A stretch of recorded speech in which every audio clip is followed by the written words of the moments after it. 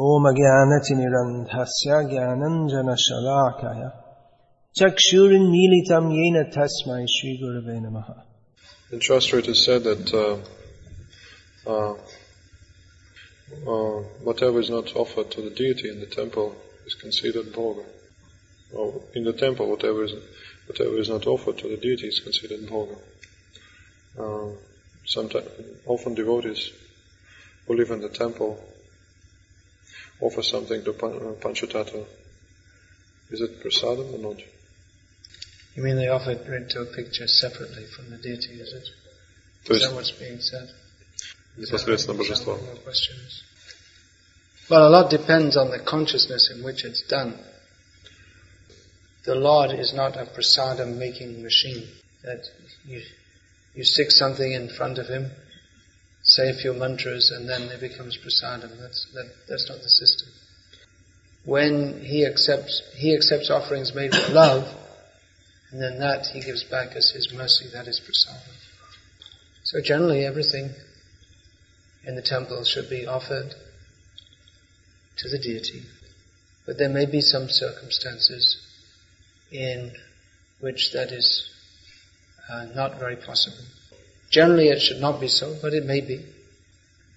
But just like, for instance, it may be that a group of devotees arrive and the deities have just been put to rest, and then something is quickly cooked for them while the deities are still resting. And it's cooked with the idea of serving to them, and so it's offered to the Lord in His picture form. So this is quite acceptable. Once, I think this was even before I was initiated, or maybe, anyway, I was quite new in the temple in London, and it so happened that someone came just in the middle of the afternoon, and there was hardly anyone around at the time. Deities were resting. And the temple president, who was Prabhavishnu Das Brahmachari at the time, preached to that person a little bit. He was devotee or non-devotee? No, it was this person who was just someone off the street. Oh. And then he asked me to get some prasadam to give to him. And I looked and I didn't find any prasad, so I told him, and then he said, well, just go and get a piece of fruit from the kitchen. So I did, and I gave it to that man, who then left. One orange. And I asked Prabhu about that, Prabhu Prabhu about that how is it we can give them bhoga? And he said that, he replied that anything even touched by a Vaishnava is transcendental. So actually he did the right thing. Because although technically it wasn't offered as prasadam, it was a gift that man, he wasn't going to wait while we offered, we went through the whole thing of offering it. He came in, and he came in off the street. He had one or two questions. He was a busy, he was on his way. He wasn't going to wait. But he appreciated the gift, the exchange of the devotees giving him some food. So that would not be done normally, but in that circumstance, that was the best thing to do. And that definitely, that was prasad in the sense that it was coming from Krishna's kitchen with Krishna's good wishes to that person conveyed through his devotee, although it was not formally offered in the temple. So a lot depends on the consciousness in which it is done. However, in the temple we should know that the proprietor is the deity. So it is better as a general principle not to make arrangements for cooking without offering to the deity. Can we lie during Sankirtana so that people take books? Srila Prabhupada was asked about this. He said that's normal that a salesman has his techniques. He said you can exaggerate, if you exaggerate, every salesman exaggerates, so there's no harm. But if you exaggerate in praising Krishna, then that cannot be a lie because there's no limit to Krishna's glories. The Prabhupada said if you can learn the art of convincing people to buy the books on their merit, that is better. Some devotees, they described, that they show people the picture of Srila Prabhupada, and they tell people, you should know that this person is your very best friend. And if you say that with conviction, then many people will take the book. So that's better than telling people that by reading these books you can learn to fly in the sky or any such things. Can we take millet and buckwheat on Ekadashi? Millet, no. Buckwheat, yes. Millet is a grain, buckwheat isn't. Thank you very much for your wonderful association for this festival. How can devotees after this festival say that they cannot feel any connection with you? I heard that holy places in Vrindavan in Kali Yuga, they'll be unmanifest. They'll become unmanifest. Govardhan is becoming smaller. So what will happen after 100 years? He will disappear underground, or something will remain. And it will last during the golden age in Kali Yuga. Well, it's said that Govardhan is sinking at the rate of the size of one mustard seed per year. So in 100 years he should still be manifest at that rate, and quite likely up until the end of the golden age. But better you go to that Govardhan, up there. You don't wait around to see how long he's going to be here. You don't have to remain here and make a scientific study. Why do we get rid of an artist? This process of getting rid of an artist takes so much time. What should we do to quicken up this process of purification? Why do you think it's taking so much time? Generally it takes place over many, many lifetimes, but by Lord Chaitanya's mercy, we can become purified very quickly. Just a few days ago, we were all so far away from Krishna consciousness that in other yogas, persons of such habits, they would have had no hope of entering into spiritual life of any sort. So be a little patient. We want everything quick. Everything instant. You just flick a switch, the TV is on, instant coffee. So we want instant prema. No work. We have to show our sincerity. Anything attained very quickly is not of lasting value. And we tend not to appreciate it. Senior devotees say that those who go out for Harinam, they get mercy of Lord Chaitanya, Lord Nityananda Prabhu. Even if they think about something else during Harinam, during singing Hare Krishna. That is, even when their attention is distracted and their consciousness is not properly concentrated. Please explain this. What mood shall we have during Harinama? Yeah, even if you go out without full attention, then you get benefit. Chaitanya Mahaprabhu and Nityananda Prabhu are pleased with the effort you are making. But they'll be more pleased if your mind is there and not just your body, obviously. If new devotees appear in a new region, but there is no Krishna consciousness center in the vicinity, who should they approach for recommendation of Pranam mantra? It is in Kazakhstan, and it's a 2 days journey to the capital, Almaty. Anyone is here from Kazakhstan? Oh, I see. She's preaching. Yeah, there are many such difficulties that arise in preaching Krishna consciousness all over the world. We were just discussing some of the difficulties locally, among the devotees locally, that there are many devotees, but there's no single recognized senior leader here in Navarizhny Chalny. So these problems are unfortunate, but it's better to have these problems than to have the problem of no preaching and no devotees.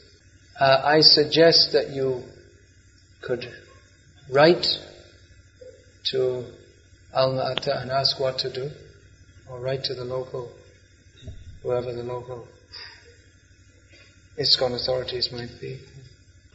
And in such a situation, it might be possible that they get initiated by post also. Just a suggestion. Because Prabhupada sometimes used to do that. And although it's not generally recommended, but it might be possible. You see, many times with devotees, if they're living a long way from a center, we just have to take their word. If they say, I'm chanting, I'm following, we just have to accept them on trust. I mean, I don't have a secret video, closed circuit TV camera in your home watching if you're chanting 16 rounds. I don't have any evidence that whether you're chanting 16 rounds or not. But we accept you on your word. So, like that. These formalities are there for governing initiation. They're a little troublesome. They may seem somewhat like bureaucracy. But nevertheless, they have their purpose. It's good that devotees come to a minimal standard before they get initiated. I discussed this in more detail the other day about how it's good to have some standards for devotees to come to. Because initiation is a serious commitment, and we really want to see that people are very, very serious to follow that, and that they have at least a basic philosophical understanding. And that their basic behavior with other devotees is also, more or less reasonable. Otherwise, if there's no checking, then you get people, they think, no, now I'm initiated, and then, they may be, talking all nonsense or behaving in a nonsensical manner, causing so many problems and thinking that they're authorized to do so. Sometimes we hear complaints that the person who's recommending for initiation, they may be not so reasonable in their recommendation. That may also be or it may be that someone is living in a very remote place, and like you said, and it's difficult for them to go through the formalities. The person giving a recommendation say, I don't want to recommend because I don't know you, but then how can he know if you're living 2 days away from the nearest ISKCON center? So these are maybe some of the difficulties in the system, but overall, it's good to have a system rather than no system. I'm providing for my needs by means of sport, engaging in sports. In summer, in winter there's skiing, and in summer, I don't know what kind of sport is this. Is it an obstacle for devotional, in devotional service for spiritual advancement? What's the Russian name for the summer sport? It's not connected with English. It's athletics. You run, then you swim, then you jump, then you pentathlon. Yeah, pentathlon. Prabhupada, he wasn't in favor of mundane sports. But in the case of people who are doing that, and then they took to Krishna consciousness, Prabhupada said, well, you're already doing that, so you might as well continue. In fact, one man who was a tennis trainer, one of the top in his profession, and still is throughout his life, he became a devotee. And he never actually got initiated by Prabhupada, but he's been following all the principles and everything. Chanting 16 rounds. Peter, can't remember his name. Peter Burwash is his name. Peter Burwash. So, he told that Prabhupada once, he spoke to him alone for maybe 1.5 hours and told him how to run a successful business. And Peter Burwash did that, and he became, in running his tennis training business, he's internationally famous. He's become internationally famous and he's a millionaire and more by following Prabhupada's business directions. And recently, a few years ago, he brought out a small booklet summarizing everything that Prabhupada said. And Prabhupada, when he asked about giving up his profession, Prabhupada said, no, you stay in that and you preach Krishna consciousness to the people you meet in your profession. One man, he told me that he's from Hyderabad in South India. A man from Hyderabad in South India related to me an anecdote about himself and Srila Prabhupada. So this man, he heard Prabhupada's lectures for a few days in Hyderabad. Then he approached Prabhupada and said that actually my business is manufacturing alcohol, not industrial alcohol but for booze, drinking. So he asked Prabhupada, Prabhupada, should I stop this business? Because now I realize this is sinful. So Prabhupada reflected for a few moments and then he said, well, you have to support your family, so you might as well continue. It might sound strange, but these are genuine anecdotes. So the answer, sports, well, based on how Prabhupada advised, I guess you can continue and chant Hare Krishna also. It often happens that young devotees who joined Krishna consciousness quite recently. Oh, I'll tell you another story. There's one footballer in Croatia. He became a devotee. He's well known in Croatia.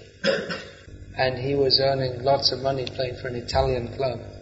But then he was about 26 and then he came to Krishna consciousness and then he retired. He thought, anyway, I've got enough money, so why should I bother earning? I have enough money to live for the rest of my life, so why should I bother earning more money?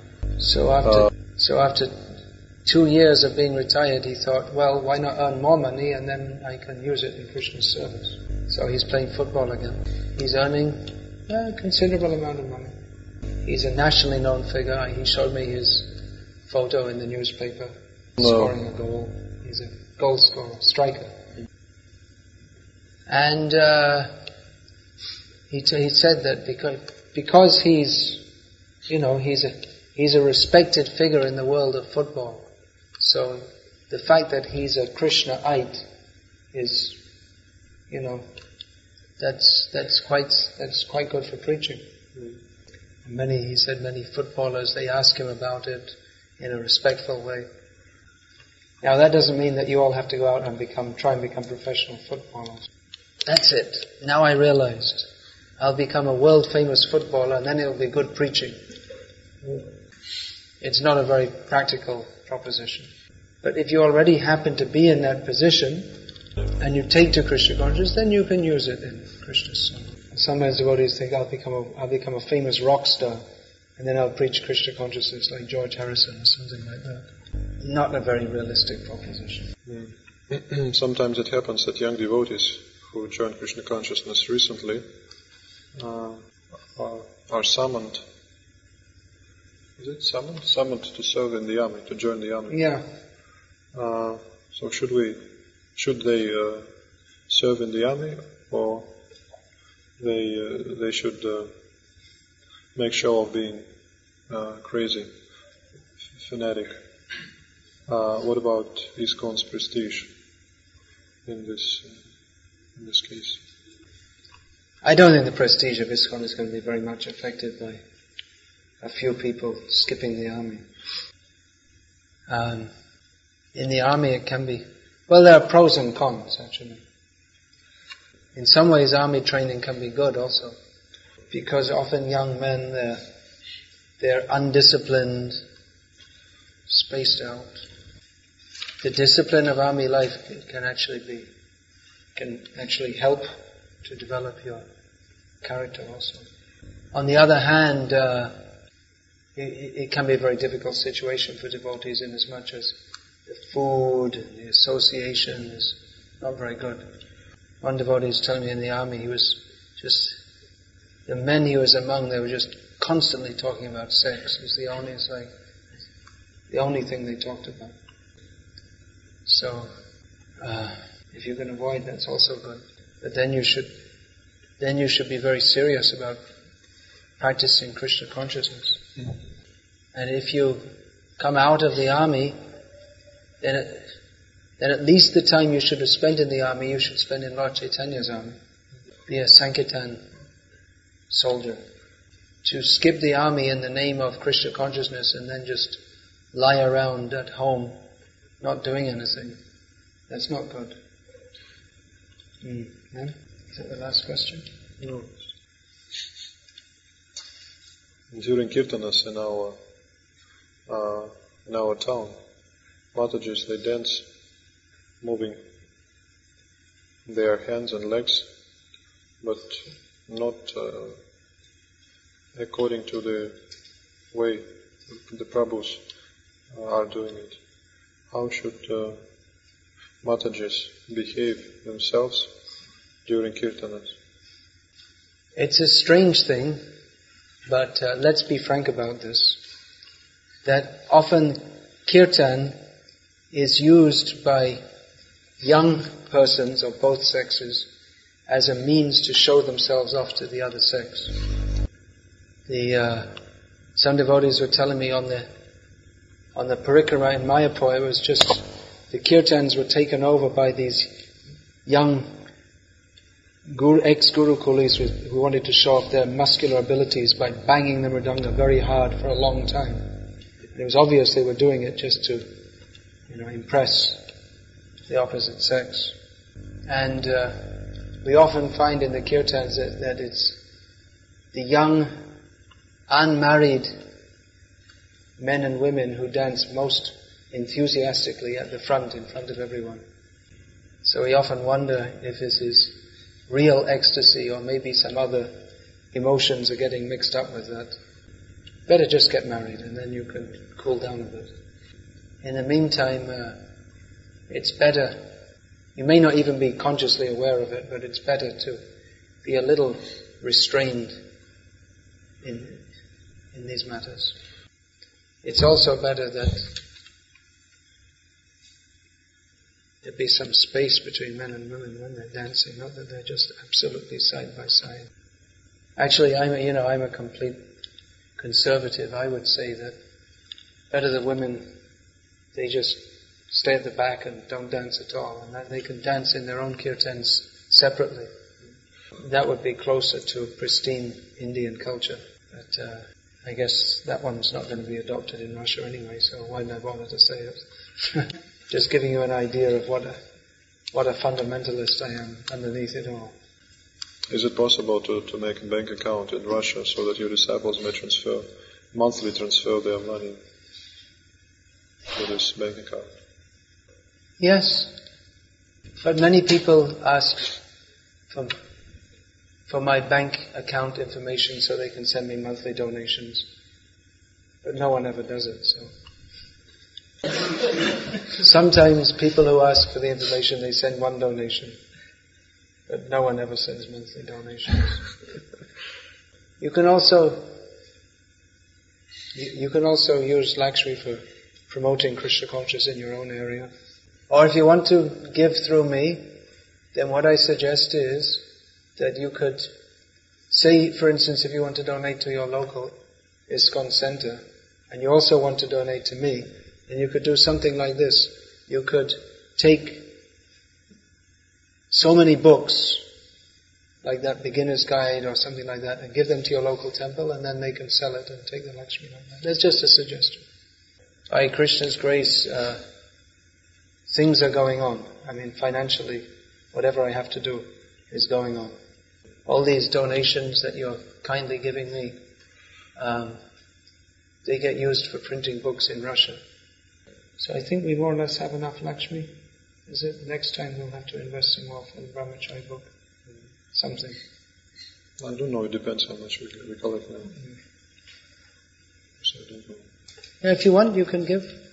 I don't think it's worth making an account though, because Most of my disciples, they themselves need monthly donations. But if you like, you can put some aside each month, and then when you see me, you can give me. I think among my disciples in Russia, there are not that many who are financially fairly well-to-do. Pretty much everywhere, generally I don't have that many rich disciples. I'm a poor man. Poor man's guru. Beggar's guru. Не так много богатых, состоятельных учеников, я гуру нищих. Should we finish for Arati? Джари здесь? So, Hare Krishna. So someone else again, please lead the Arati.